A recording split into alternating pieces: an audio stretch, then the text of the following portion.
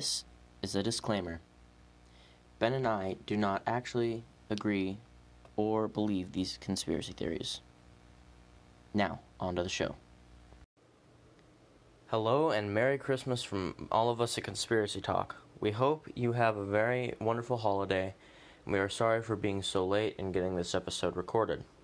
We had originally intended for the season finale to be in September, but due to COVID restrictions, as well as the increased workload at school, we were unable to do so. Now, on to the show.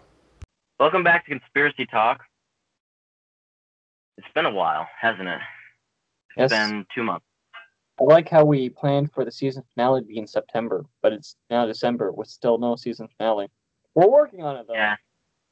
The season finale will be coming before January is the plan.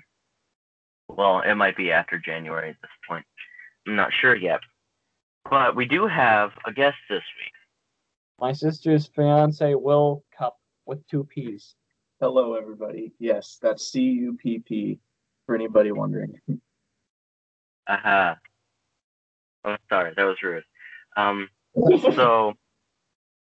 Before we jump into anything else, I would like to point out that our website link has changed for our Anchor-based page. It's now anchor.fm conspiracy-talk-podcast compared to the podcast from, the past year.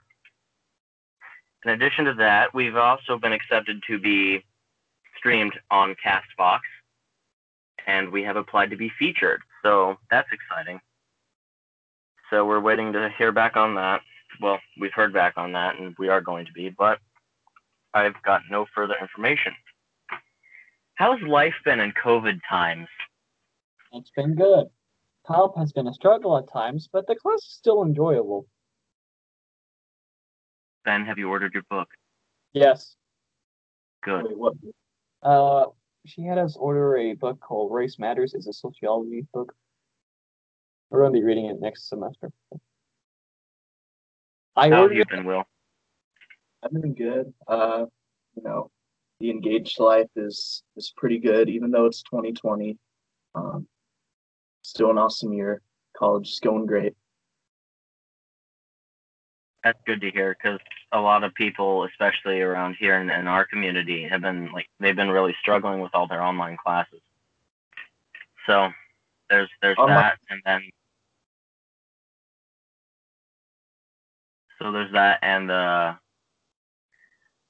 our high school is currently under scrutiny from the student body. So. Ooh, why is that? We've had plenty of COVID cases, and they've been like, okay, we're going to have the school board walk through. No, we're fine. Anyway, so we've had sports teams quarantined. We've had, at one point, most of the freshman class was gone. Oh, wait, I didn't know this. It was during when everyone got quarantined, all the freshmen from basketball had to stay home for 2 weeks, and most of the freshmen were on a basketball team of some sort, or a sports team.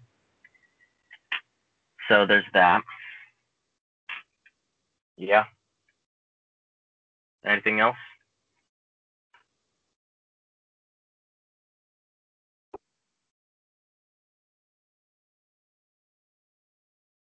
Let's see. Yeah, most of our teams were quarantined for a bit. I feel sorry for the kids that had to get quarantined twice. One during volleyball, and then one whenever basketball started. Basketball has been quarantined twice, and the volleyball team was once. So they've been quarantined 3 times if they've played both. Which, honestly, if at that point, if they've been quarantined 3 times, they just need to, calm down with the sports. And then another thing I'd like to bring up about the whole entire COVID situation is we're not going to tell you what our audition choir has made. So, if you're able to find our choir, the one you have to audition for on YouTube, on the stage, you can see this paper. But it's too far away from the camera. And basically what this paper is for is making bets with money for when we think school is going to get closed due to COVID. I We didn't did that back in September. I know, Oh, but a long stage. time ago. Yeah, I lost $1 on September 23rd, so darn. Yeah, I would have bet for back in September if I was a betting man, but so far, not yet. Yeah. All right, let's get into topics, shall we? Yeah.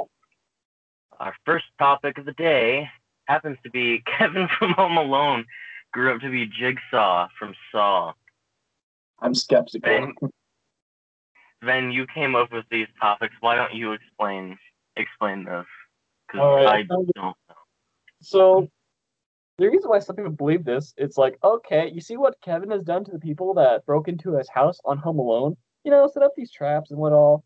So some people believe that maybe these are the early signs of what possibly turned this young innocent child, well, maybe not innocent, into Jigsaw. I mean, it makes sense. He did torture 2 thieves for like Mhm. hours. Well, at least he knows how to protect his own territory. Is Jigsaw very territorial? I don't know. I haven't seen Saw.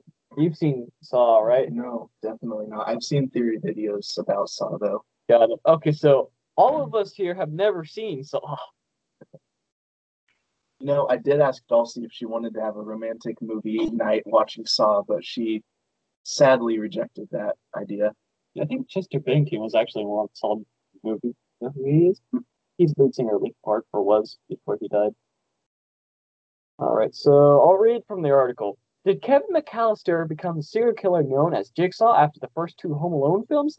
In 1990, 20th Century Fox delivered a major holiday family-friendly hit in Home Alone.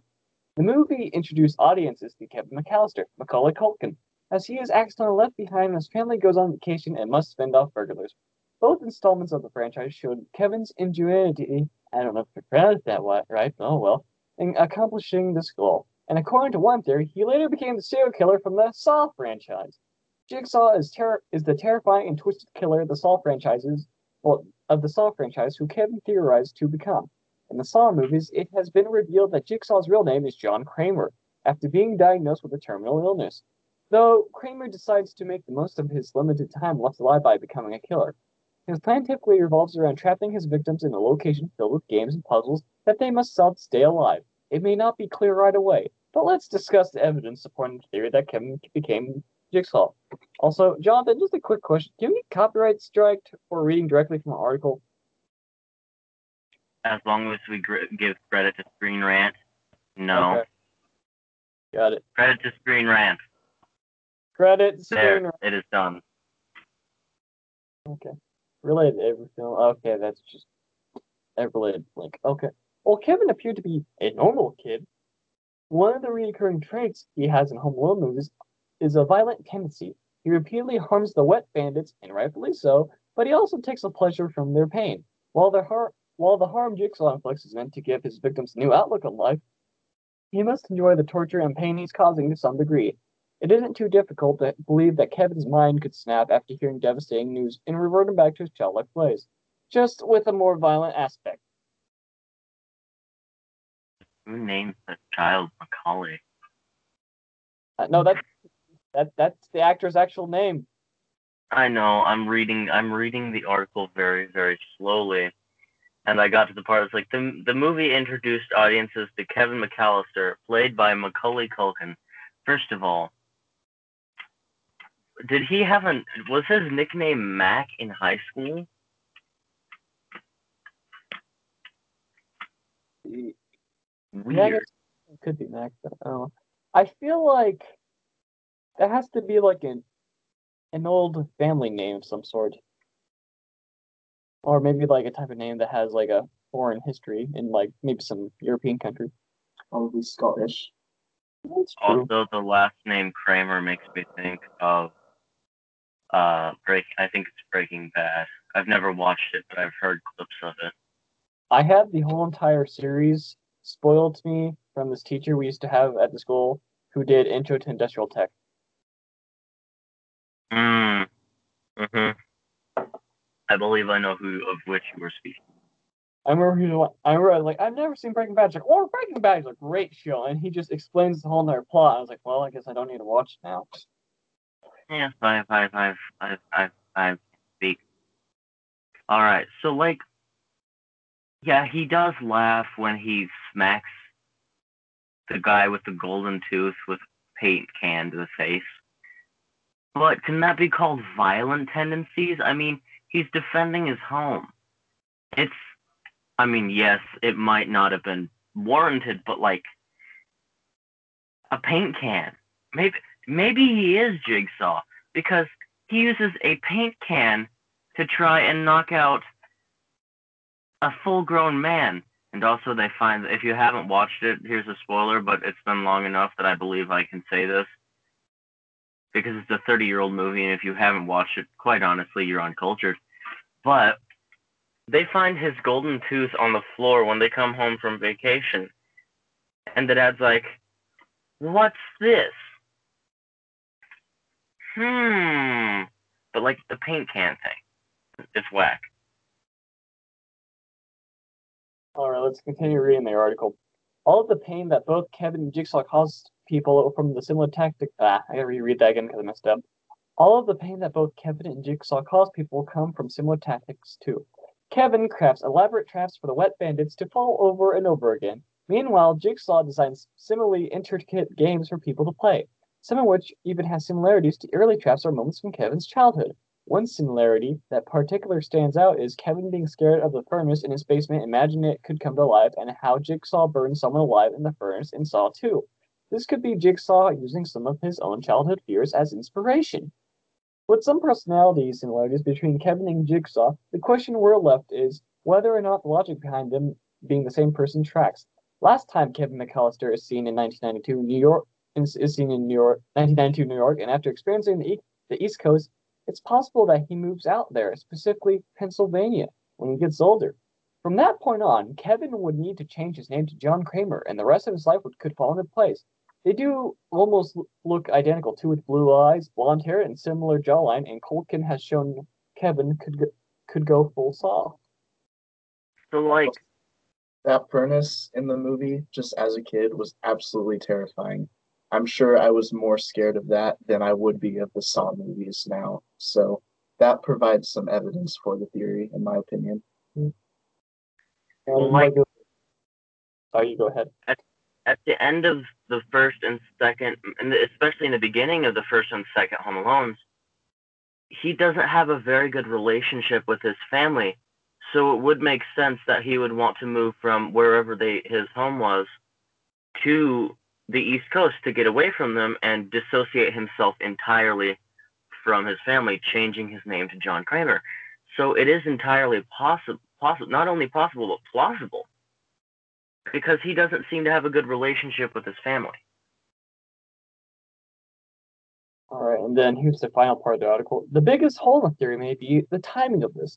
As Kevin is just a kid in the Home Alone movies, but Kramer is an older man just a decade later when Saw hits theaters. For what it's worth, Saw creator James Wan has supported this theory.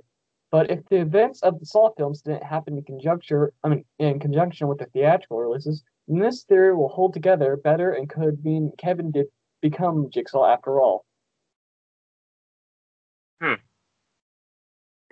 I mean, it makes sense. Like, especially with the similarities with the blue eyes and the blonde hair.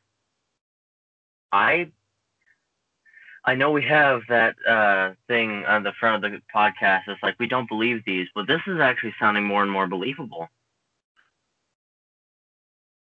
This is the thumbnail. Mm-hmm. I guess it's a video along with the article, but I'm not going to click on it due to one, copyright reasons probably, and then also, should we address why one of our episodes is copyrighted on YouTube? So, yes. So, a while back, especially with Australia's Haters, was the first victim of this, and the others have kind of just died away since. But Australia's Haters is our third episode, and it was copyright stricken by the guy. I don't remember his name, but he filed a copyright claim against us for using the term Australia's Haters. he can't do anything about the fact that it's like on every other platform except YouTube. But he didn't copyright it in the first place. It shouldn't be allowed to do that. But if he's listening to this now, you can take a long walk off a short pier, because we had to stop posting our episodes on YouTube because of that. Because everyone after that would get one. And we only had 3 other episodes on other than that. We went up to 6. And I've removed most of them, actually. Okay. I looked at his channel one day when I was working on the correction episode. I don't think he actually believes Australia doesn't exist. I think he's kind of one of those channels that like come up with jokes and trolls people, but I don't think he actually believes Australia doesn't exist. Either way, we got a copyright claim from him, so he can walk. Are we talking about the Foo Fighters song of Walk or the Pantera song called Walk? Neither of those, because we don't want another copyright claim. Yeah, good point. All right, Krampus. I'm having so much trouble getting Google to work. This is insanity. Let's see, I figured we could cover Krampus because I guess this could technically be our Christmas cryptid. Don't you remember the Skinwalkers, man? What happened when we talked about Skinwalkers? We don't bring them up. Ooh, can I be privy to this? Well, supposedly, if you bring up Skinwalkers, that just leads them more to your location. Ben's being paranoid. Yeah. All right, Krampus. And for those of you who don't know, Krampus is just evil Santa. Why don't you? Yeah, that sums him up pretty well. Okay, from the Wikipedia article. This article, I'm going to read the disclaimer at the top of the article. This article is about the folklore figure. Per the film, see Krampus, film, Krampus is a horned anthropomorphic figure in the Alpine folklore who during the Christmas season scares children who have misbehaved, assisting to St. Nicholas, the first of the 3 good December men. Other 2 are Santa Claus and Ded Mores. I have no idea who the heck that is. I mean, I know who Santa is. I don't know who Ded Mores is. Anywho, who rewards the well-behaved on the 5th December at night with modest gifts. Oranges, dried fruit, walnuts, not walmarts, and chocolate. and the bad ones with birch rod only. The origin of the figure is unclear. Some folklorists and anthropologists have postulated that it is having pre-Christian origins. In traditional parades and such events as the Krampuslauf, English Krampus Run, oh, that's nice.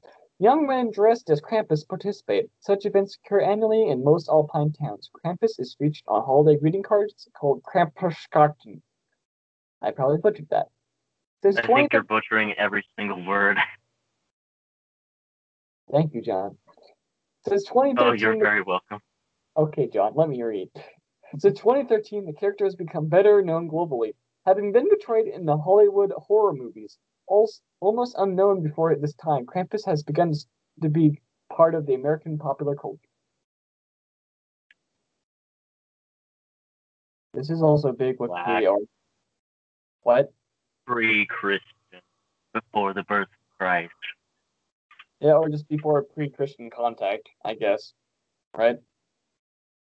Well, Christianity was around from the beginning, if you're looking at it in a biblical context. So, like, is he just a demon or, like, part of the devil? Well, it does get onto that later on in the article. The history of Krampus... Right. Okay, we're in Origins. The history of the Krampus figure has been theorized as stretching back to pre-Christian Alpine traditions. In a brief article discussing the figure published in 1958, Morris Bruce wrote, "There seems to be little doubt as to his true identity, for in no other form is there a full regalia of the horned god of the witches so well preserved. The birch, apart from its phallic significance, may have a connection..." Oh, well. It's just a word to some people. It's educational. Yes, like this podcast. Yep. Okay. This podcast is not educational. Disagree. I mean, Mr. Klublane said that we actually did talk about some good topics on this. Yeah, well, He was on an episode, so I think he's biased about it. I apologize for that if you're listening, good sir. You're still one of my favorite teachers. Same here. All right. Back to what I was saying. Besides its significance, may have a connection with the initiation rites of certain witch covens. Oh, great. Oh boy. Rites of which entailed binding and scourging as a form of mock death. The change could have been introduced in the Christian attempt to bind the devil, but again, they could be a remnant of the pagan initiation rites. Discussing his observations in 1975 while interning a small town in Styria, anthropologist John J. Honigman wrote that the St. Nicholas Festival we are describing incorporates cultural elements, widely distributed in Europe, in some cases going back to pre-Christian times. Nicholas himself became popular in Germany around the 11th century. The feast dedicated to this patron of children is only one winter occasion in which children are the objects of special attention, others being Martinmas, the Feast of the Holy Innocents, and New Year's Day. Masked devils acting boisterously and making nuances of themselves are known in Germany since at least the 16th century, while animal masked devils combining dreadful comic. I'm not even going to say that word because I can't. I'm not going to attempt. I'm going to butcher it if I did. Antics appeared in medieval church plays. A large literature of much of its European folklore bears on these subjects. Austrians in the community we studied are quite aware of heathen elements being blended with Christian elements in the St. Nicholas customs and other traditional winter ceremonies. They believe Krampus derives from pagan supernatural who was assimilated to the Christian devil. Krampus figures persisted, and by the 17th century, Krampus had been incorporated into Christian winter celebration by pairing Krampus with St. Nicholas. So looking at some of these yeah, I think we were both about to go on the same track, Jonathan. It looks like Krampus is a bull type figure with horns. Maybe that's a relationship to like Baal or some type of pagan god in the Bible. I'm not sure.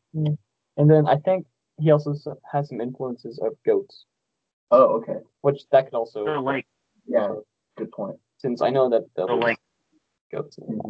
All right, modern history. In the aftermath of the 1932 election in Austria, the Krampus tradition was prohibited by the Dollfuss regime under the clerical fascist Fatherland's Front. I'm not going to pronounce that German again. In the Christian Social Party, in the 1950s, the government distributed pamphlets titled "Krampus is an Evil Man." Towards the end of the century, a popular resurgence of Krampus celebrations occurred and continues today. The Krampus tradition is being revived in Bavaria, as well, along with local artistic tradition of hand-carved wooden masks. In 2019, there were reports of drunken or disorderly conduct by masked Krampuses in some Austrian towns. So I'd like to point out that if you're looking, like, Satan has been, like, people have described him as, like, goat head and covered in hair with, like, the tongue of a snake, basically. So if you look at we're using Wikipedia, by the way, wikipedia.org. It shows a greeting cards from the 1900s, and it shows a man with vaguely goat-ish features with bat-looking ears and bull horns, covered in hair with a really long tongue. So, like, maybe Christianity has actually had an influence on, like, the image of Krampus over time, because it looks very, very similar to modern depictions of what people think Satan looks like. Yeah. All right. Whack. Yeah, it is whack. Okay. Appearance. Although Krampus appears in many variations, most share some common physical characteristics. He is a hairy, usually brown or black, and has the cloven hooves and horns of a goat. His long pointed tongue lolls out. That's a word? Lol. Like lolls. Yeah, like, you know how a cow will, like, roll its tongue around outside of its mouth? I guess. That's what it does. Alright. And he has fangs. Krampus carries chains, thought to symbolize the binding of the devil by the Christian church. He thrashes the chains for dramatic effect. The chains are sometimes accompanied with bells of various sizes. Of more pagan origins are the Ruten, bundles of birch branches that Krampus carries, and with he occasionally swats children. The routine may have had significance in pre-Christian pagan initiation rites. The birch branches are replaced with a whip in some representations. Sometimes Krampus appears with a sack or a basket strapped to his back.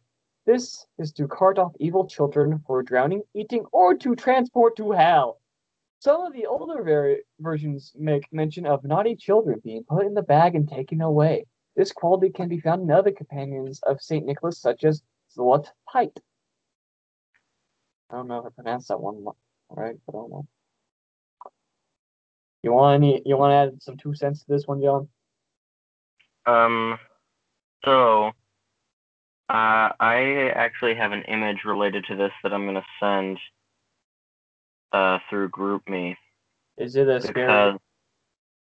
Oh no, it's not. But it's an image that I found a while ago, but I thought it was really funny.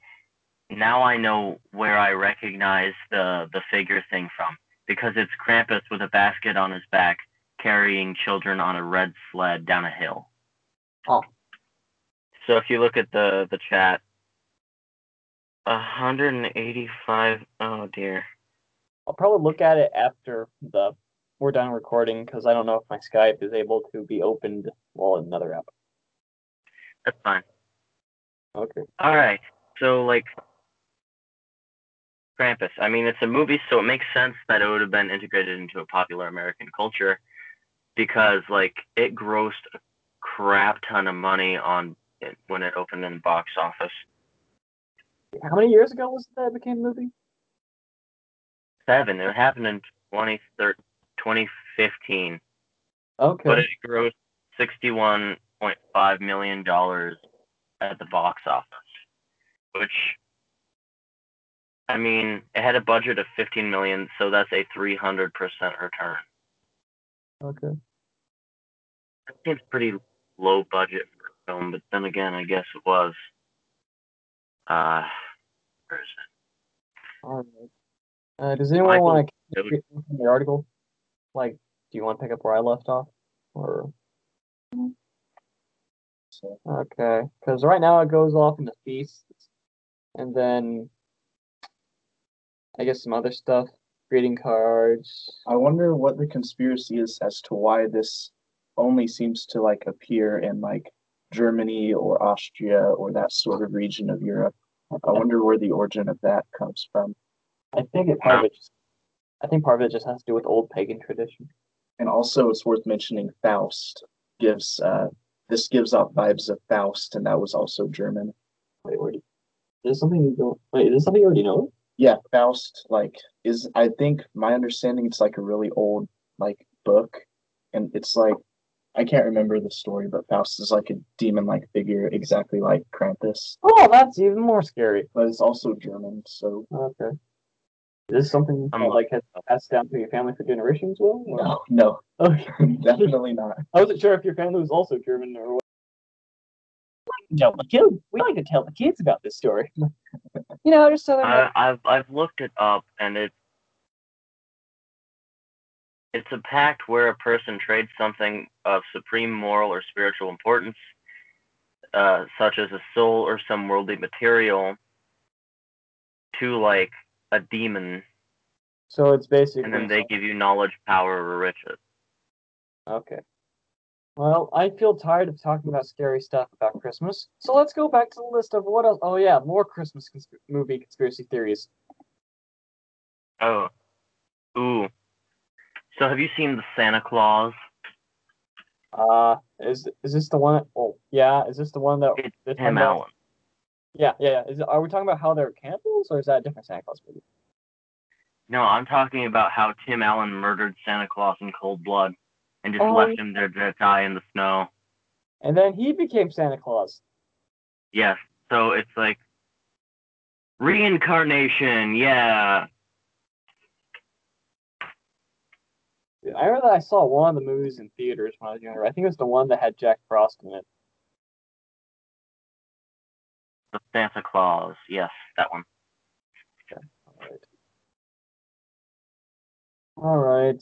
Should we read directly from the article or just go through and look at some of these? Because it also mentioned Home Alone's Kevin McAllister grew up to be Jigsaw's Well, I mean, became Jigsaw and whatnot. The first theory on this list is Santa Claus proves that the North Pole is filled with cannibals. Yeah. Oh, that's Pretty metal, bro. interesting. The second one is Santa is actually an exiled wizard from Harry Potter. I don't think I could ever see that, honestly. Let's read it because it sounds interesting enough to me. Another theory about the Santa Claus would have you believe that Santa is an alumni of Hogwarts. We all know how Santa is magical, but the evidence does stack up. How does Santa get up and down chimneys? Blue powder, of course. And why can't we see him? How does he get to every house in one night? These jobs are made a little easier with invisibility cloak and a time turner, of course. That actually makes a lot of sense. Time turners, though, they're held under lock and key, very tightly controlled by the Ministry of Magic. So, well, Hermione was given one so she could take 2 classes at the same time. So, like, Dumbledore smuggled one to her. That's because she's a nerd. So if you're a nerd, you get special privileges. That's the one for school. Then, like, they must not be as tightly controlled as said in the books. Or John Candy's Home Alone character is the devil.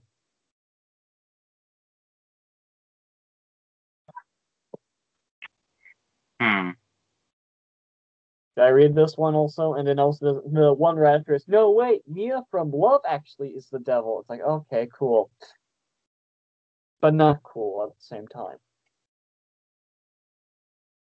Oh, I want to read that Buddy the Elf is a creep. Oh, okay. You want to read that one, Greg? Yes, okay. I'll take it. Buddy, Will Ferrell's maple syrup-loving character in Elf, is beloved for his childlike demeanor and over-the-top Christmas spirit. But some people believe this supposed naivete may all be a ruse. And if that is in fact the case, then Buddy's behavior is questionable at best. Buddy, under this theory, would be a sociopath who forces his way into random homes through coercion and befriends a young child, all while stalking a random woman, Zooey Deschanel, he met through a job for which he was never actually hired. If I remember correctly, Elf was actually directed by the guy who directed Iron Man, who is also now part of the main people behind The Mandalorian. Jon Favreau. Yeah, Jon Favreau. All hail the creator of The Mandalorian. This is the way. This is the way. Beskar on the Death Star. Anyway. Alright, and then did we read this? He's like a pedophile. Wait, who? Wait, what? Buddy the Elf. If the theory around Buddy the Elf happens to be true, this man is around literal children for years. Like, all the elves are half his size. Did all the actors have dwarfism, or is he just really tall? I don't know. All right, and then there's Rudolph is Donner's what's another word? Illegitimate child. Yeah, let's go with that. Yeah. Yeah. As compelling as it is absurd, one Redder believes that Rudolph isn't being told the truth about his parentage. We know, of course, Rudolph doesn't look like either his mother or his father, and that the other reindeer used to laugh and call him names, and that the father of Rudolph's love interest, Clarice, seems incensed at the idea of his daughter being seen with a red-nosed reindeer. The only explanation is that the red nose is like a scarlet letter A. The theory goes Rudolph is an illegitimate child, a not so nice word, an unclean birth. You can read the full docket of evidence here. Well, I mean, okay, here is a link to something. Oh. What? Why should Donner be ashamed of himself just because he tried to hide the nose? All right, so we're looking at a Reddit article here titled "Rudolph the Red-Nosed Reindeer is Donner's illegitimate child." So it begins just for fun. This is based off Romeo Muller's screenplay for the 1964 Rankin Bass Christmas special. And as Ben said, Rudolph doesn't look like his mom or dad. where on earth did he get that red nose from? It's like a car headlight. Shouldn't his mom or dad have something similar as well? Unless it's a genetic defect, and it doesn't happen that often. When all the other reindeer find out about Rudolph's nose, Santa's reaction is to be mad at Rudolph's father. Donner, you should be ashamed of yourself. Why should he be ashamed of himself? Just because he tried to hide the nose. The rejection of Rudolph is pretty extreme, even extending to Santa and the adult reindeer coach. From now on, gang, we won't let Rudolph join in any reindeer games. That's a quote from the reindeer coach. Along with his dad, to some extent. You could argue that the culture of the North Pole was simply to reject and exclude misfits, but Hermie the elf wasn't rejected as extremely as Rudolph was, even though he was a misfit. Hermie was terrible at his job and was only rejected after refusing to work and support other elves at toy making, not to mention singing in the tenor section when everyone else is clearly an alto.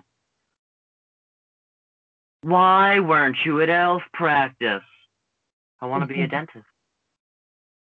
Rudolph, on the other hand, is great at reindeer things, leaping and prancing with great talent, but he is rejected almost with religious fervor.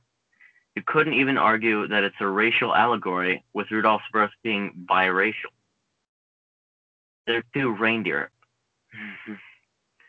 So, like, the next part is a quote is a conversation between Clarice and her father. And that starts out with an example of the extreme nature of the alienation from adults is Clarice's dad, who refuses to let Rudolph even be seen with Clarice. Why would a red nose inspire such hatred in an adult? The following exchange goes as this. So Clarice says, Papa. Her dad says, you get back to this cave this instant. And Clarice kind of like, she stutters, says, but I, and her dad says, this instant, young lady. And then she follows his command, saying, yes, sir.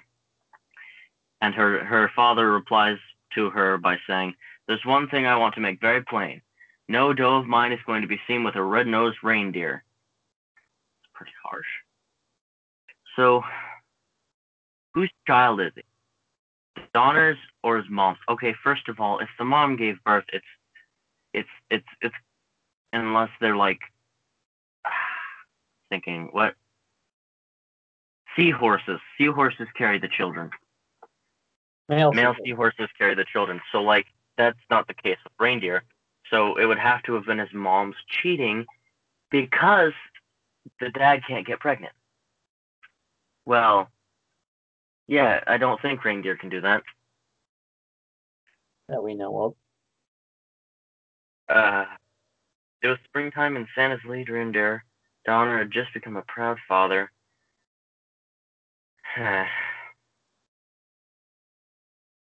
Okay, in this way, Arthur Rankin Jr., Jules Bass, and Larry Roemer wrote not just a timeless classic children's stop-motion animation, but an important story about the importance of acceptance and tolerance for those that are different. That doesn't answer the question at all. Who is the father? Is it an airplane? Is the airplane the father? All right. Should we go to the next topic? We should. Let's see if there's anything more in the article. No, there's nothing more in the article. All right. Let's see. Website Indigo conspiracy theories. These are for Christmas also. Oh yes, more Krampus, but we're probably not going to cover it. So I'd like to point out that this or are we not covering this one? Like which one? The one with the picture of Krampus on it. Are we not going to do that one? No, I mean, we can still use the website for some stuff since there's some interesting topics. All right, so we're using indigomusic.com for this one. Did we mention what article? I mean, what website we were using for the last article? For the last one, we were using mentalfloss.com. Okay. All right, let's start off with Santa's Dark Origins. Santa was actually a demon who climbed down chimneys and ate children. Oh boy. Yes, he ate the kids. According to legend, it was a saint's intervention that pushed him to mend his ways. So he started leaving presents for kids as a reconciliation for all the kids he ate. Yes, the past doesn't matter, but that is not how karma works, Santa. Kudos to the saint for convincing Santa to not eat the kids, though. We don't know how he did it, but we're happy we escaped the clutches of this hellish Santa to tell you the story. And then, oh yes, Elf on the Shelf. Have any of you guys done this? Because I have never. No. We have an Elf on the Shelf. Security camera. All right, I'll go ahead and read this. Elf on the Shelf was all the rage in 2005 when the book of the same name released. And along came the creepy merchandise, particularly these little blue-eyed elves that are supposed to be placed on a shelf all year long. They're said to be Santa's eyes and ears. But wait! The theory goes like this. What if these elves were actual surveillance devices for the CIA? The average American household is being monitored for political stances and consumer patterns, so it turns out that Santa is actually an evil surveillance machine who thrives on invading personal privacy of homes across the world. Oh boy, Big Brother Santa. It's not from the article, I'm just saying that out loud. Capitalism in a surveillance state.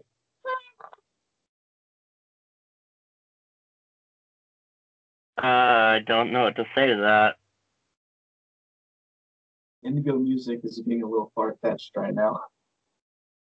To be honest, we don't need Elf on the Shelf to be mass surveillance. We already got our phones for that. Indeed, we do. So the next Oh, one is was it- Coca-Cola. oh, I hear something. Is that Santa on the roof is right there, or is that the SWAT team coming to get us? It's the SWAT team. Don't worry about it.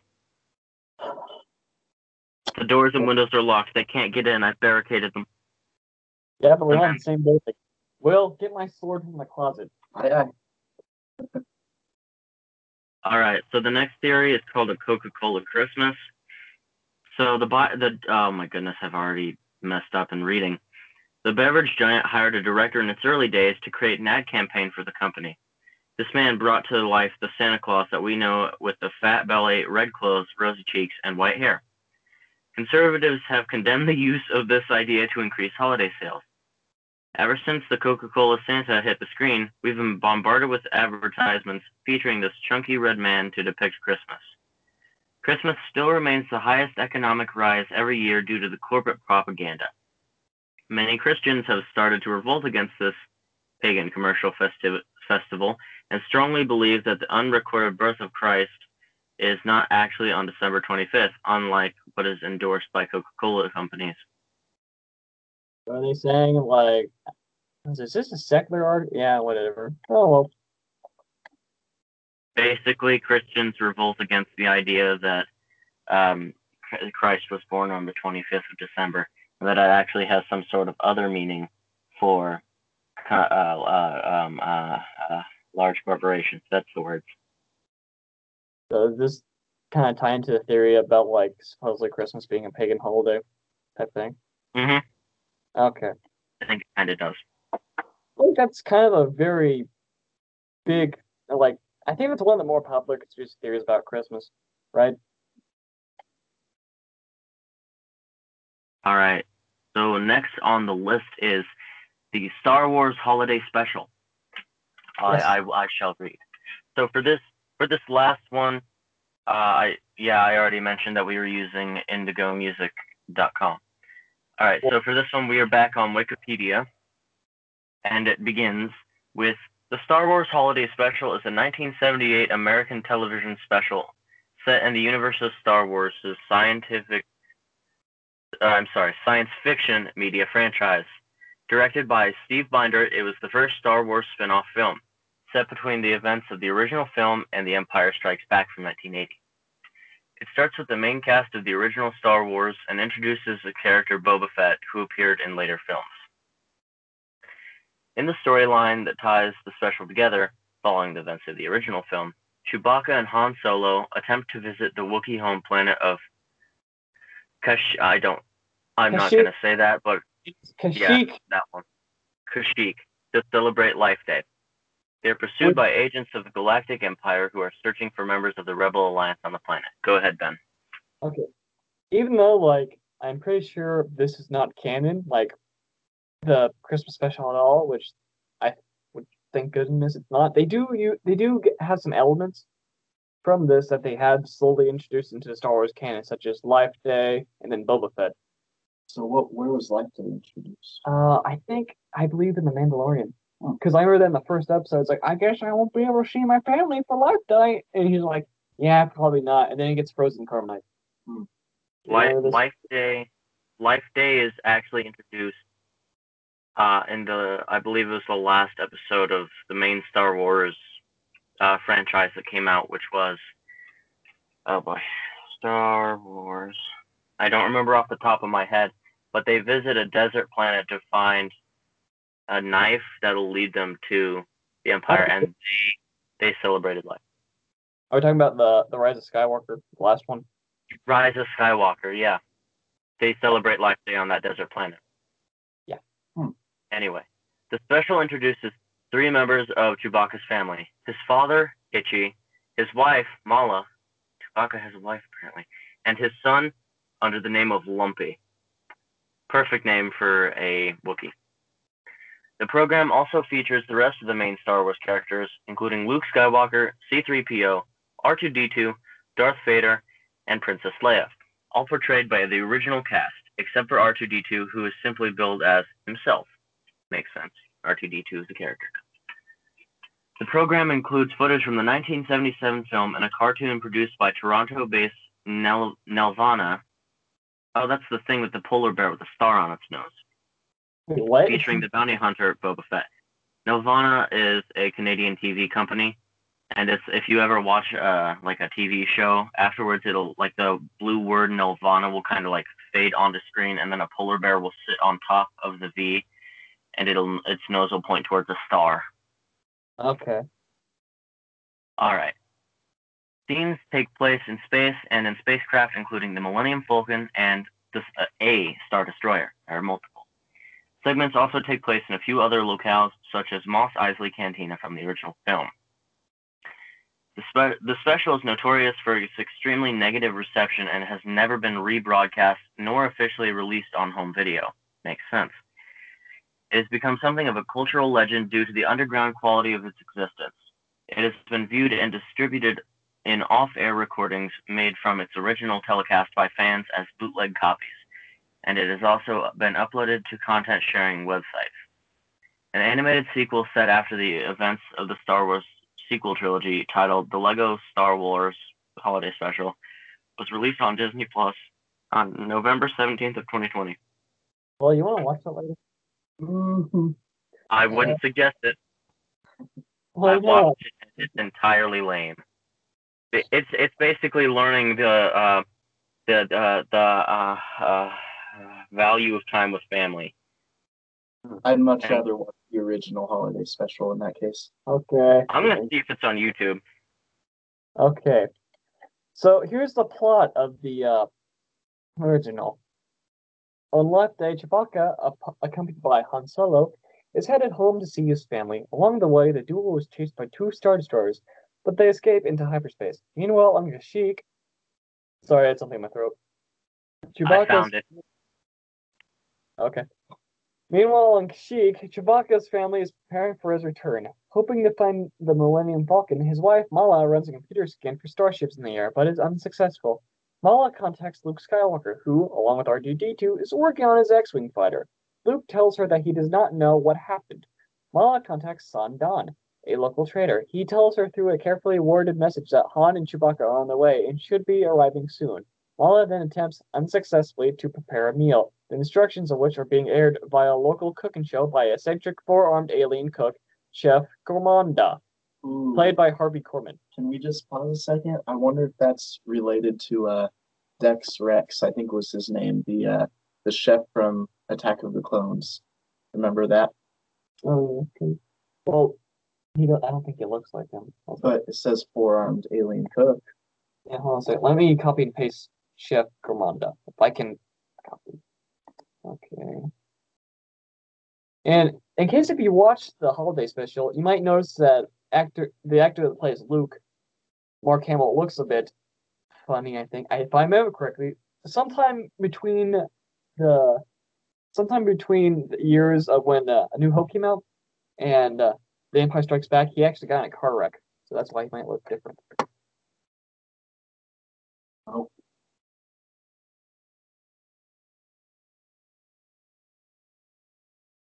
It's kind of scary. that Family Guy? Yeah, I think they're just actually home. Chef Elzar from Futurama was visually based on Commander from Star Wars. Oh, okay, cool. Oh, from the look Star at Wars. this. Look at this image. Wait. It's where did it go? Hold on. It is. Oh no, I'll get to that one risky part. Okay, wait. Ben, Okay, there it is. Yeah. I have sent the link to the chat. Okay. What is? It's the holiday special. I've already watched part of it before, I think, and then also JonTron has a video about it. Yeah, I watched the first 2 minutes of it with my microphone off, and first of all, it's very 1980s, I'd like to say, Well, because it it was has made the text of CBS special production, and it smacks into your face. and Very again, it was 1980s. made in 1978, not 1980s, but yeah. You continue on. Okay, I gotta find the Wikipedia article again. Okay, there it is. All right. Son arrives with Life Day gifts for everyone, including a virtual reality fantasy program featuring Diane Carroll for Itchy. This is that features the risque part of the film. It was like meant for TV, and it was also like I'm pretty sure they made it family friendly enough. That's what I heard from watching the JonTron thing. Or yeah. Back on the Falcon, Chewbacca and Han have just come out of hyperspace, not far from Kashyyyk. Han notices an increased Imperial presence, so they decide to land in an unguarded area to the north. As they enter the atmosphere, Lumpy hears the roaring of the ship. Believing Han and Chewie might be arriving, Mala opens the door, but instead finds two stormtroopers and officers. The Imperials force their way into the house, and an officer orders a search for Chewbacca. As they search, San and the others attempt to distract them with food and Mala's music video box, which features a video by Jefferson Starship. Okay, Jefferson Starship is an American rock band from San Francisco, California that evolved out of the group Jefferson Airplane following the departure of bassist Jack Keston. Okay, cool. Never heard of them, but I might give them a listen later. When the music finishes, the head officer orders the search to continue. The head officer tells Mala to keep Lumpy busy while they search his room.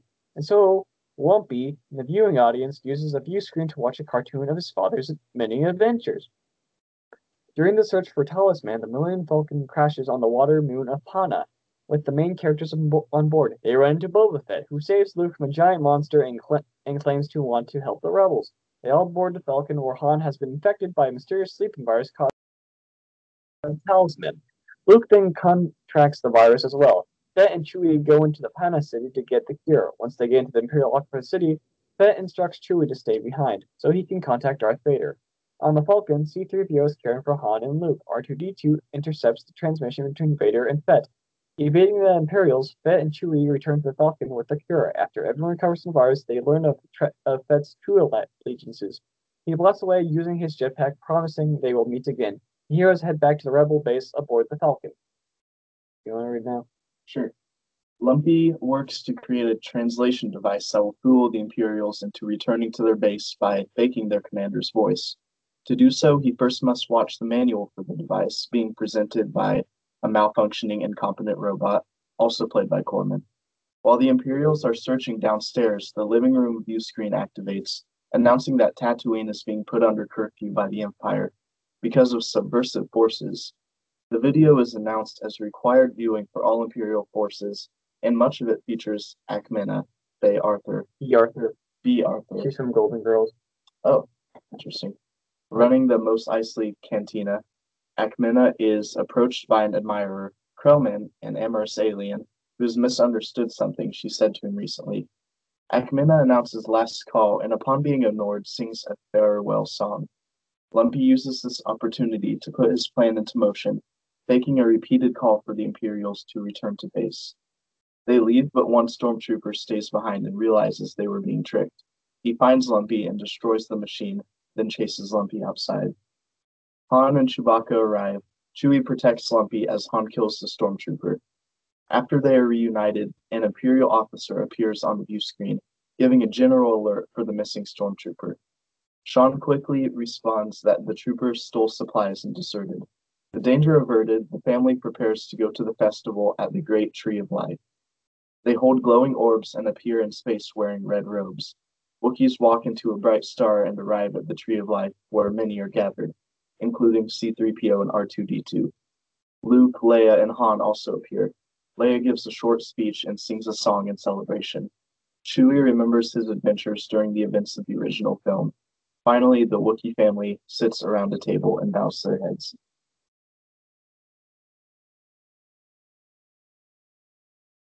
Whack. So, like, I'm reading the list of producers. So the producers were Joe Layton, Jeff Starch, Ken Welch, and Mitzi Welch, like the juice company. Are you related to these people, Jonathan? I do not think so, but I will have to check because they are responsible for the least well-received Star Wars movie in history. So I'm gonna see if this man is still alive. I wonder if this special has a worse rating than Episode 8, The Last Jedi. I wonder which one wins out as officially worse. I think The Last Jedi is actually getting some more positive reviews that people are learning to appreciate more over the last couple of years.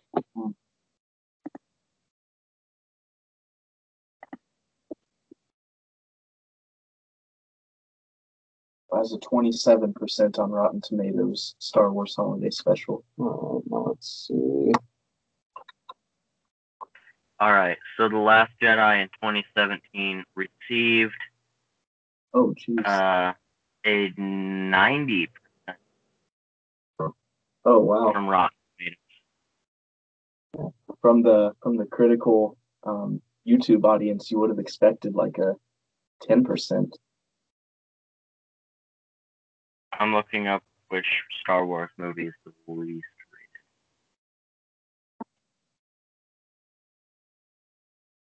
All right, so The Clone Wars from 2008 got an 18%. Rise of Skywalker got 51. Episode 1 got a 52. Episode 2 got a 65. Solo, A Star Wars Story got a 69. Episode 3 got an 80. Episode 6 got an 82. Number 6 is Return of the Jedi. The one where Leia wears a leopard print bikini, apparently. Rogue One got 84. Star Wars The Last Jedi got a 90. Episode 4, A New Hope, got a 92. Episode 7, The Force Awakens, got a 92 from Rotten Tomatoes, which is practically a miracle.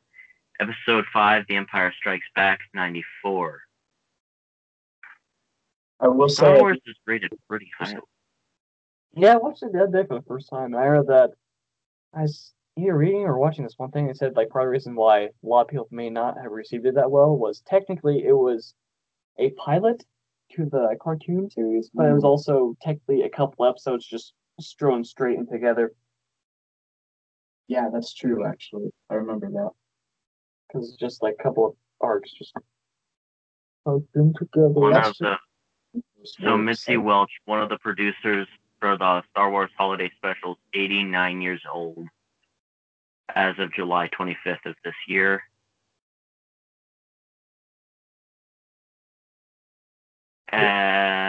This one is wrong. See, what other stuff is in here? Oh, wow. What? So Ken Welch, one of the producers, was married to Mitzi Welch. He was born on February 4th, 1926 in Kansas City, Missouri. And he died the 26th of 2019. So he died almost 2 years ago. Okay. He has a child. How old's his son? Or not son, child? 53 years. Okay. Let's see. Legacy canonicity of the special. Despite the unpopularity of the special, Lucasfilm maintained its status as part of the continuity, placing it halfway between episodes 4 and 5 from 1978 to 2014. Most elements of the holiday special fell under a secondary level of canon superseded by other licensed works. This was clarified in 2007 by Leland Chee, who maintains Lucasfilm's internal continuity database called the Holocron. According to Chee, the Holocron contained at least 28 entries about the Star Wars Holiday Special by that point.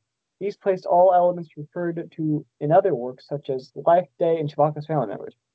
An intermediary level of canon, Chee stated the elements not substantially referred to were given the next lowest rank. Chee also confirmed that Leslie Schofield appears as an unnamed character in the Star Wars Holiday Special, and not the character he played in New Hope named Chief Bast. Previously, this confusion had caused fans to question whether Blast's death aboard the Death Star was genuine, drawing on a hint in the customizable card game. After Lucasfilm was acquitted by the Walt Disney Company, the Holocron was tied. Only the episodic films and animated series beginning with the Clone Wars were declared part of the new canon. J.J. Abrams referred to the holiday special as canon in a 2015 interview. The Life Day was mentioned in the first episode of the canon live-action series The Mandalorian. Yeah. I'm actually happy about this. I'm very pleased that this is canon. Well, I think parts of it are canon, parts of it are not canon. Well, Life Day is not. Because And it's Life being Day used. is canon's in The Mandalorian. Whatever. we trust J.J. Abrams. The whole thing's canon based on the 2015 interview. Well, I gotta go talk to him. I can't pop my knuckles. I'm kidding, I'm JJ. gonna Don't. call up J. I'm going to just call up J.J. Abrams on a random Sunday night. It's like, yo, remember the oh my goodness, I'm having a stroke. The Star Wars Holiday Special from 1978. You want to tell me a little bit more about that, sir? No, too bad. And then you just say, "That's a nice house you got there." Be ashamed if something were to happen to it. No, I wouldn't do that. I'm kidding. Yeah, never mind. We're not. Oh my gosh, I could get.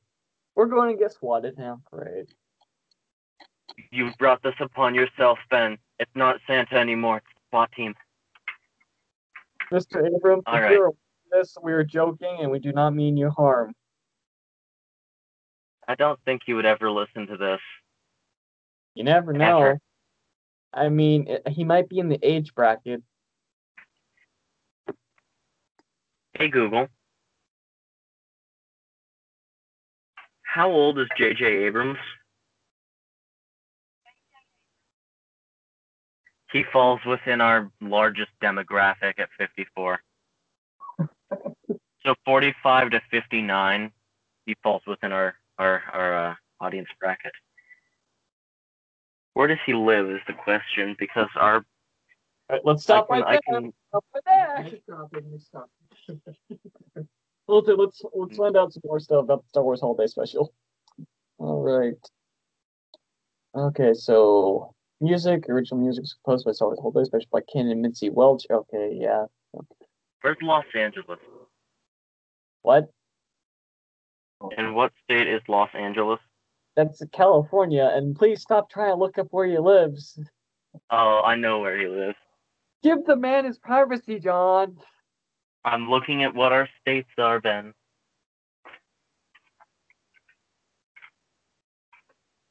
Let's see. I think we're safe because there is no California in our geographic location. However, there is a Kentucky. 45 to 59, 39%.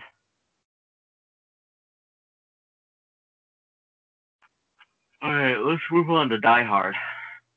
Wait. Let's still read some of the stuff from the Star Wars Holiday Special, because there's some actual interesting stuff I found on here earlier, such as from Alright. some stuff that was used in the special, other than like Life Day and stuff. I think they actually might have took inspiration from some of the props used it in like Revenge of the Sith. Whack. It says Boba Fett. The appearance was based on footage of the unpainted costume from The Empire Strikes Back. Scuff up the costume a little bit. So we can thank this special for Boba Fett, one of the all-time favorite Star Wars characters. Without Boba Yeah, Fett, well, without Boba Fett, we wouldn't have the Mandalorian, Without the Mandalorian, Very we would true. not have happiness. and without all hail Baby Yoda. his name is Grogu. Ben, he hasn't watched the second. No, I've seen that from the memes. That part was already spoiled. He's also called the Child. Grogu on a Roku is my favorite Elf on the Shelf similarity. I remember That I or saw, this Beskar on the Death Star. I saw this one picture, and it said the first thing I thought of when I heard his name was Grogu, and it just shows Photoshop Super Saiyan hair on Grogu along with the Photoshop coming out. Huh? Oh, okay. So I have a question. So Beskar is resistant to explosions, laser bullets. I don't know what those things are called.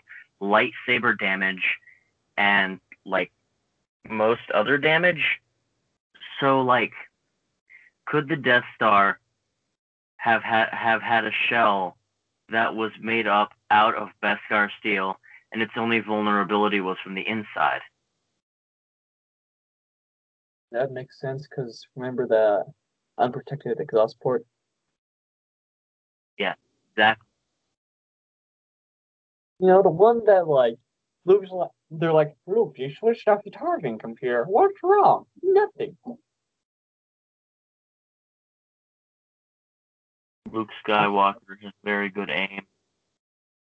Yeah. Remember that one picture that I showed you that showed like someone photoshopped that one scene from Harry Potter where it has Harry and Ron in their flying car and they're looking back terrified. Well, no, not Thomas Tangen one, but like they edited it where they're in the Death Star trench and they're looking back terrified as they're being chased by Tarkin. Oh my gosh.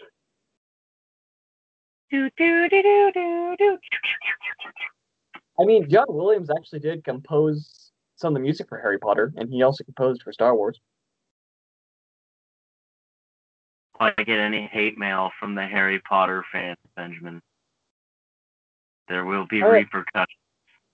Speaking of mail, have we got any more emails from that one guy who was like, "Don't report on what you're saying; it's true." No, we haven't. We haven't got any more hate mail, which is like practically a miracle. Will, don't you give us hate mail? I promise it's here. I think. Don't worry. The emails for podcast ideas or like topic ideas will be in the description of the podcast, so they can also just use that to send us hate mail. So yeah. Let's see. I think of what else is in this article that I found interesting.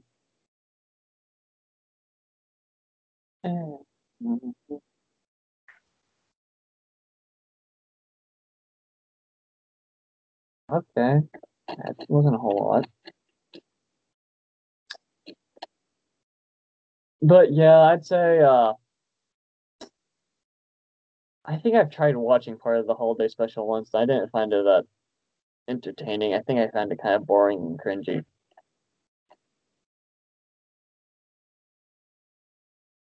I mean, I haven't seen all of it, but I've seen like the first 2 minutes. So maybe, maybe not, in my opinion. But I will. I'm going to end up watching the rest of it eventually. All right, so Die Hard. Yes, the time-old discussion of whether or not Die Hard is actually a Christmas movie. Oh wait, hold on. I have a second link to the Star Wars Holiday Special. Gosh dang. Okay. It gives some more detail about how George Lucas thought about it. So this quote right here is from Kevin J. Anderson. Well, I know that George Lucas doesn't like it at all. When I was working on the illustrated Star Wars universe, he told me that he would be happy if every copy would be tracked down and burned. Well, it's on YouTube, so he can do nothing about that because it's under fair trade and Unless- the DCMAA or the DMMCA. Yeah. Then hold on. I'm gonna read some. I'm skimming through the wiki fandom for the Star Wars thing. Lucas's involvement with the special was limited, and he was unhappy with the final product. As a result, it never been re-aired in the US or officially released on home video, but has been widely bootlegged by fans. Despite its infamy, the special is notable for being the first film-length Star Wars story to appear following the release of the original film, featuring Cameron by all the film's major cast and for introducing the character Boba Fett. And I like how they have Mandalorian ads inside. It's all coming together. Well, it ran just like poetry. That's an actual quote from Toy Boots, I think. Okay, cool. Whatever. I think I read part of this yesterday. I just want to get to.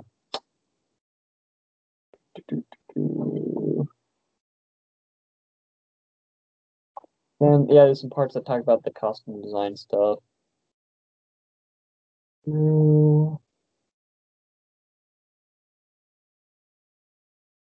Merchandising, home video. So- Okay, want to read the home video one?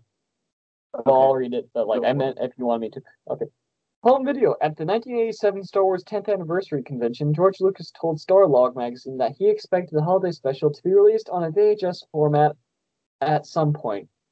However, Lucasfilm has yet to give the holiday special a home video release on any format, and former Lucasfilm director of fan relations Stephen J. Sansweet claimed that there will not be one. In 2004, Star Wars DVD producer Van Ling held a Q&A session with the Washington Post, in which he was asked about the possibility of a DVD release special. He replied, "I seriously doubt it, given that it is..." So go big sweet time. I mean, it can be if we want to, John. I mean, we're already 2 minutes away, so keep going. Okay. Claimed there will not be one. In 2004, Star Wars DVD producer held a Q&A session with the Washington Post, in which he asked about, okay. He replied, "I seriously doubt it, given that it was never been shown again after its initial broadcast, let alone released on home video. But as I always say never. Filmmaker Kevin Burns was allowed to access the original print for his use in Empire Dreams documentary. However, the segment using footage from the special was left out of the final cut."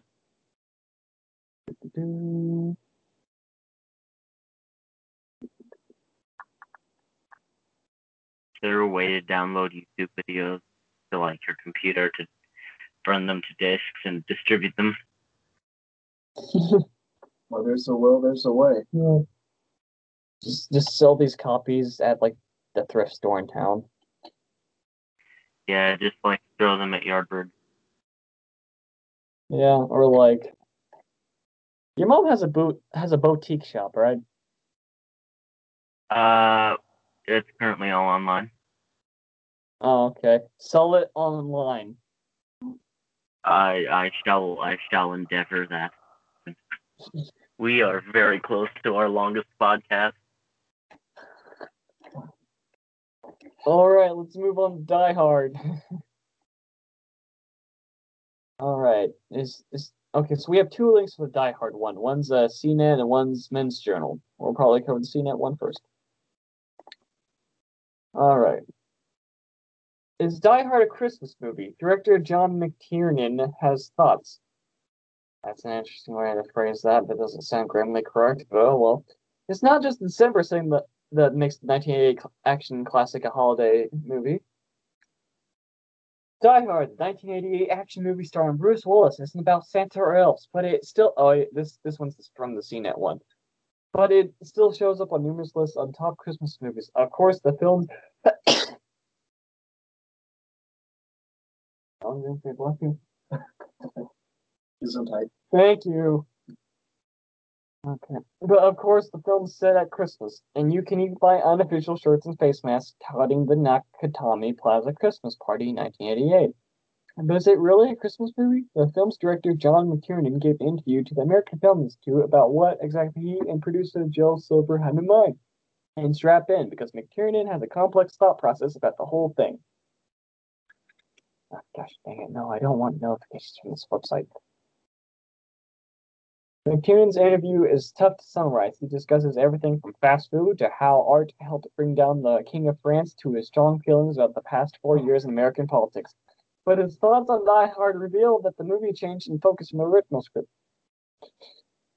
To begin with, Die Hard was a terrorist movie, and it was about these terrible leftist terrorists who come into the Valhalla of capitalism. McTiernan said, and it was really about the stern face of authority stepping in to put things right again.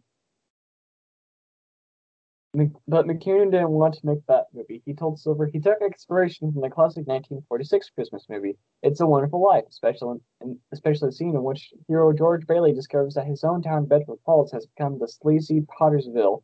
He said, a movie where the hero is a real human being and the people of authority, all the important folks, were portrayed as kind of foolish. Changing his focus made all the difference. McTiernan said, lending it a sneaky feeling that the filmmakers were getting away with something. We hadn't intended to be a Christmas movie, but the joy that came from it turned into a Christmas movie, he said.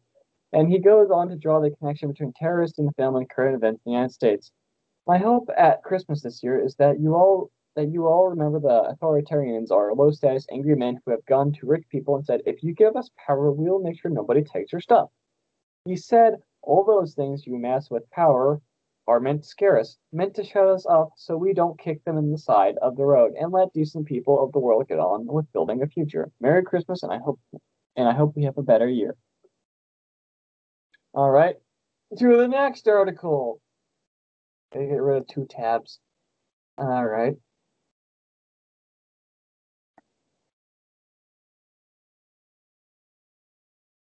Which is Die Hard a Christmas movie from Men's Journal? Is Die Hard a Christmas movie? We try to settle the debate. As there reports, 3 Christmas songs play in the movie, including Let It Snow, Winter Wonderland, and Christmas in Hollis. I've never heard of that one. During the opening of the movie, John McClane, Bruce Willis has the exchange with his driver, Argyle DeVoe, his limo driver. You have any Christmas music? McClane asks Argyle after he plays Christmas in Hollis. This is Christmas music, Argyle responds. Okay, yeah, okay, and then they're going to the debate on whether, well, there's more debate on whether it is or it is not. It's like, yes, the final scene. After the events at Nakatomi Plaza, McClane takes Holly, Bonnie Bedelia, and brings her to the limo that he arrived to the party in, saying, Merry Christmas, Argyle. Then as Argyle goes around to the card to the driver's seat, he says, if this is your idea of Christmas, I gotta be here for New Year's. The scene comes out at the end of this video. Verdict: yes, Die Hard is a Christmas movie. Here's why. The answer to this question really does depend on what your personal definition of a Christmas movie is. But based on the evidence, we are ruling in favor of yes, Die Hard takes place on Christmas. The movie has multiple Christmas songs and there are many Christmas references in the script. The debate may rage on, but we see Die Hard as a Christmas movie staple.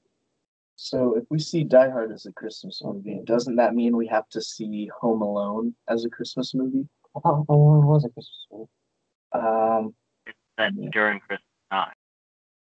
Right. Well, this article is longer.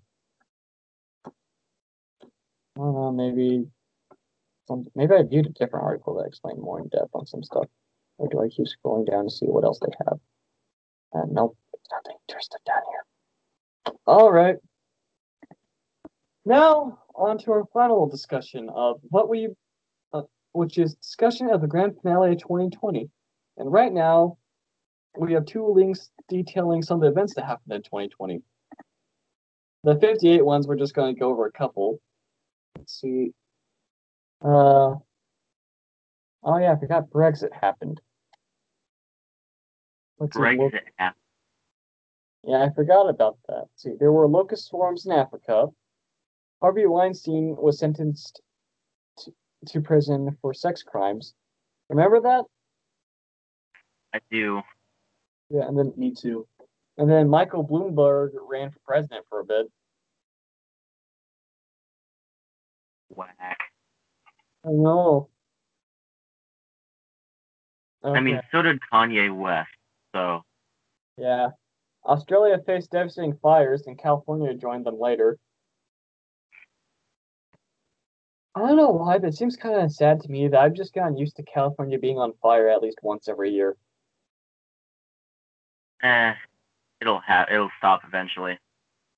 Yeah. No, it won't. We started the year by making LOL World War III memes. Trump was impeached for a bit and then was acquitted. And then, according to number 12 in this article, we were risking it all to watch Cats, Doolittle, and Sonic the Hedgehog in theaters. Is Doolittle on Disney Plus? I don't know. Oh, this is the Robert Downey Jr. Doolittle version. Yeah. We thought stockpiling on toilet paper would save us from the virus. Did not. Did you hear about a movie called The Tenant? I watched Tenant, yeah. It was confusing, but really good. Okay, because it says 14 The Tenant was in theaters for like 47 months of the pandemic. I can confirm. I saw it like many months ago, and it is still in theaters today. Well, at least it's getting its play. I think it kind of deserves it. Oh, yeah, Jalen Shapiro and Shakira, not Shakira, what the heck was I saying? At the Super Bowl happened. I didn't really watch that performance. I was distracted with something. Probably good. Yeah. Jared Leto and Big Brother contestants found out about the pandemic weeks after everyone else did. So Doolittle isn't actually a Disney movie. It's Universal. And then here's a tweet from Jared Leto talking about finding out about the pandemic, which says, "Wow, 12 days ago I began a silent meditation in the desert. We were totally isolated. No phone, no communication, etc. We had no idea what was happening outside the facility." When he says Yes. when he says the facility, it makes me think he's secretly an SCP and he somehow got out. Huh. Oh boy. SCP Leto has escaped. Let's see. I don't need to know about that, about Governor Cuomo's nipple. No, crap. I mean, Can we just talk about the things before we wrap up here? Can we just talk about the crazy things you found on like private selling websites like Craigslist or Facebook Buy Sell Trade or Marketplace? Sure. I mean, I haven't found anything. What have you found? So I was scrolling through a couple days ago and I pulled it up. Well, actually, I did this morning. I was scrolling through and I pulled this up, and I'm going to share my screen. Oh boy. Can you see what I'm seeing? I see your computer background.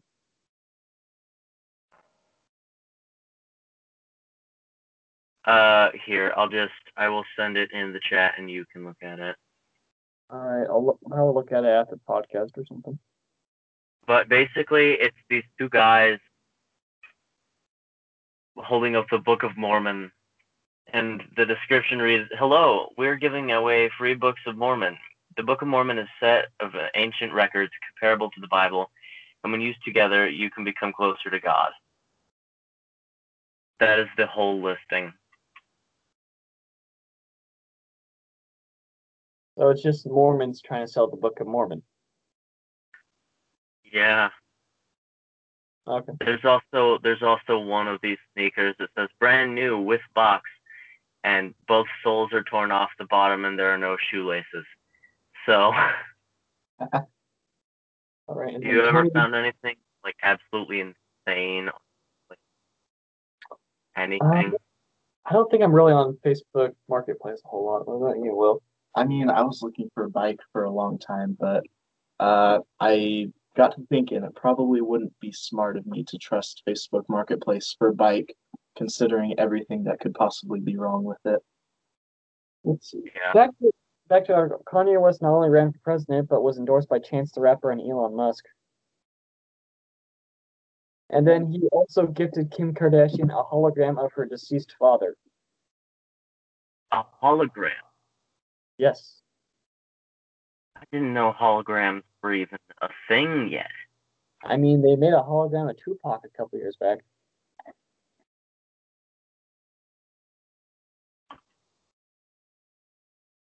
A Bolivian orchestra was trapped in a castle by wolves. What? Stranded in a German castle for 73 days during the pandemic.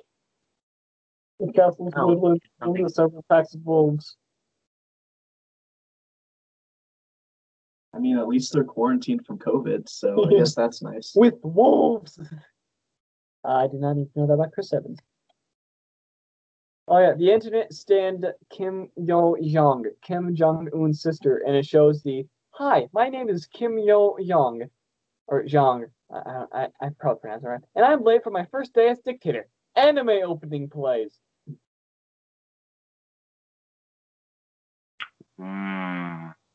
Oh, that conspiracy theory about Kim Jong Un dying. Oh yeah, Have you guys discussed that one on the podcast? I feel like we probably might have mentioned it whenever it first became popular, but I mean he's still alive, so that proves that the theory is wrong. No, I saw some pretty convincing pictures, like a before and after of a certain date, and like I think they might possibly be using an actor because he has like a different jawline than he used to.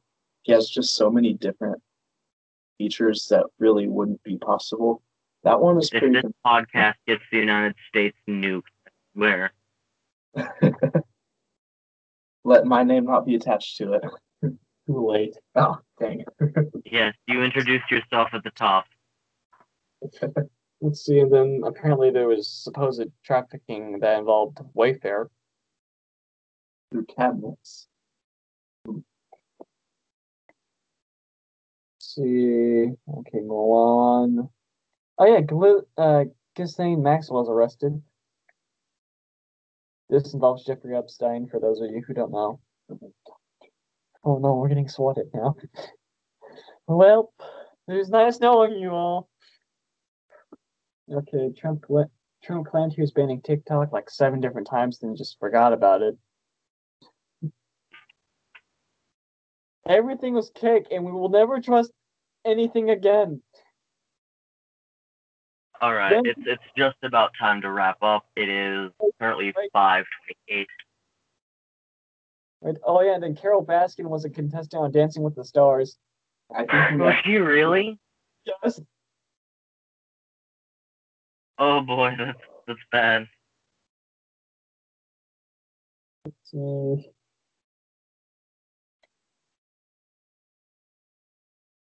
Remember Quibi?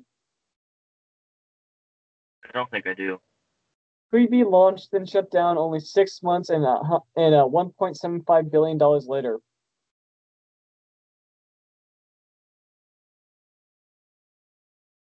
Oh, the Boston Dynamics dog happened.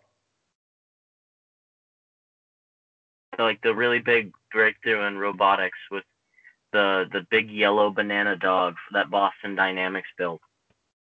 Also, Macaulay Culkin turned 40. He looks like he's been on meth.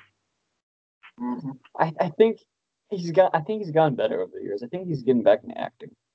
Let's see. Wait, what? Oh, okay, cool. Ebola decided to come back at the worst possible time, apparently. All right, kids, it's just about time to wrap up. Hold on. Remember Aunt Becky from Full House and Fuller House? Yeah, she went to prison. Well, the actor did, not the character. But No, the character's gone to prison as well. yeah. The Trump administration was sponsored by Goya for a bit. Yeah, we've talked about that. Oh yeah.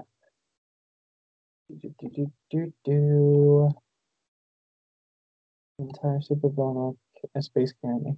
They're calling Elon Musk Space Karen. I don't remember his Elon name. Musk had a child and named it Oh something yeah. unpronounceable. Yeah.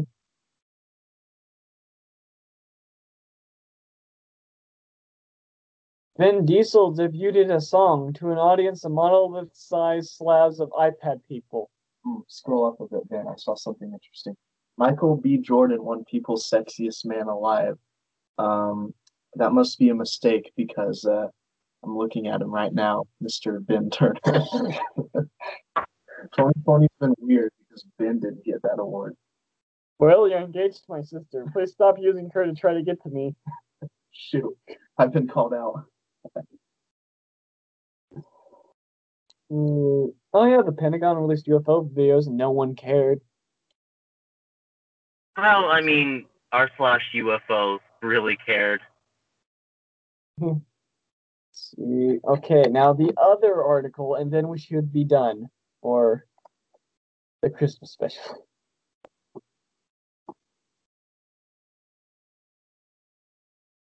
Oh yeah, this one article also mentions Elon Musk's son. Okay, so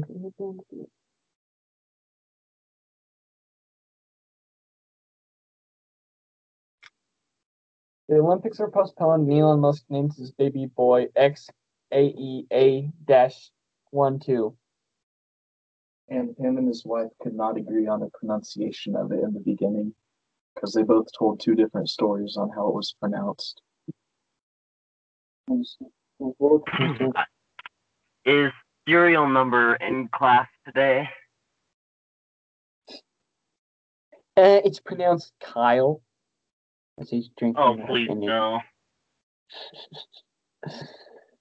Let's see. A star went missing. Have you ever heard of a massive star just disappearing for nearly 2 decades? Astronomers studied the star in a galaxy 75 million light years away, reports the Atlantic.